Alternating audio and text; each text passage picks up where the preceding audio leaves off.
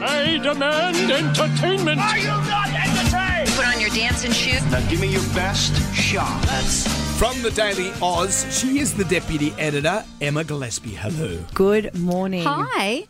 And what a massive weekend for cinema. Cinema is back, baby. Barbenheimer. I don't know if you've heard this term, this phrase, Barbenheimer. Barbie and Oppenheimer, two incredibly successful already films out at the exact same time that have just set the movie industry completely abuzz and brought it back to life after the pandemic. And because I think it opened in Australia, it opened in the States, it opened everywhere, that we've all had the same weekend. Exactly. We've all had the same weekend. The final numbers, we won't really know until tomorrow, but New York media are reporting, CNN, New York Times, in the US, that it's the fourth highest grossing weekend of all time in North American film history. Wow. So the combined Barbenheimer hype has so far garnered them $302 million only in North America. So when you account for the Australian market, overseas markets, the UK, Asia, this is going to be into the billions pretty quickly. Because Barbie cost $100 million to make. Is that right? 150 to make. Right, 150. And I think by day 2 we were already climbing towards 150. So that's a They're film going that's to made get a their lot money of back. money. It's no Wog Boys 2, but or Yahoo Serious, maybe. Yeah. Are they?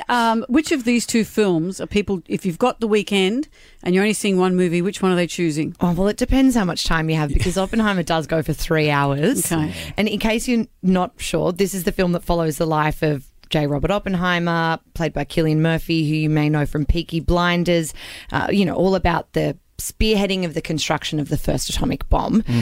Christopher Nolan, who's, the person that brought us Inception, Interstellar. Dark Knight, all that exactly. stuff. So very epic, cinematic, cinematography, very the whole thing. Good to see it in a big cinema. Barbie is a film about a feminist utopia gone wrong. From Greta Gerwig. It's incredible. It's only maybe 2 hours. Margot Robbie.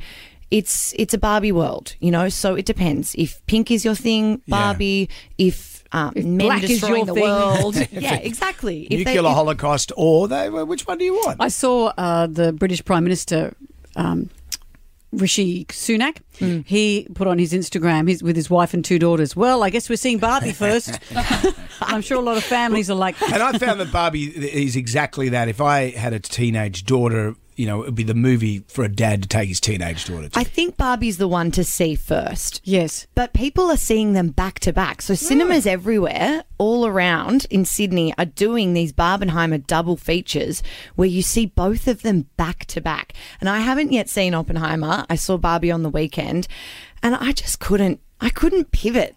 The contrast between them would just be really jarring. But dedicated, cinemaphiles, people who love their movies are seeing both. And I think that's what's interesting, is that Barbie obviously is a really different movie, but people who love movies are loving both and loving going to see both. It's, you go to the foyer of your local movies in your Westfield and there's all kinds of people going to both of them. And I think that's really refreshing to see for an industry that really struggled during the pandemic, as we know. But as you said at the beginning, cinema is back. Is it really back? Because now with the writer's strike, we may not be seeing this for a while. Exactly. We will have to wait and see how long the strike goes on, how long the actors' strike continues, how that will impact and actors the aren't film allowed industry. to promote movies anymore. They're not allowed to do any of that. Exactly. And I mentioned that, this is the fourth highest grossing weekend of all time in North America, but the films ahead of it are your Avengers and Spider-Man types, Marvel films, and those are the films most kind of vulnerable to this AI,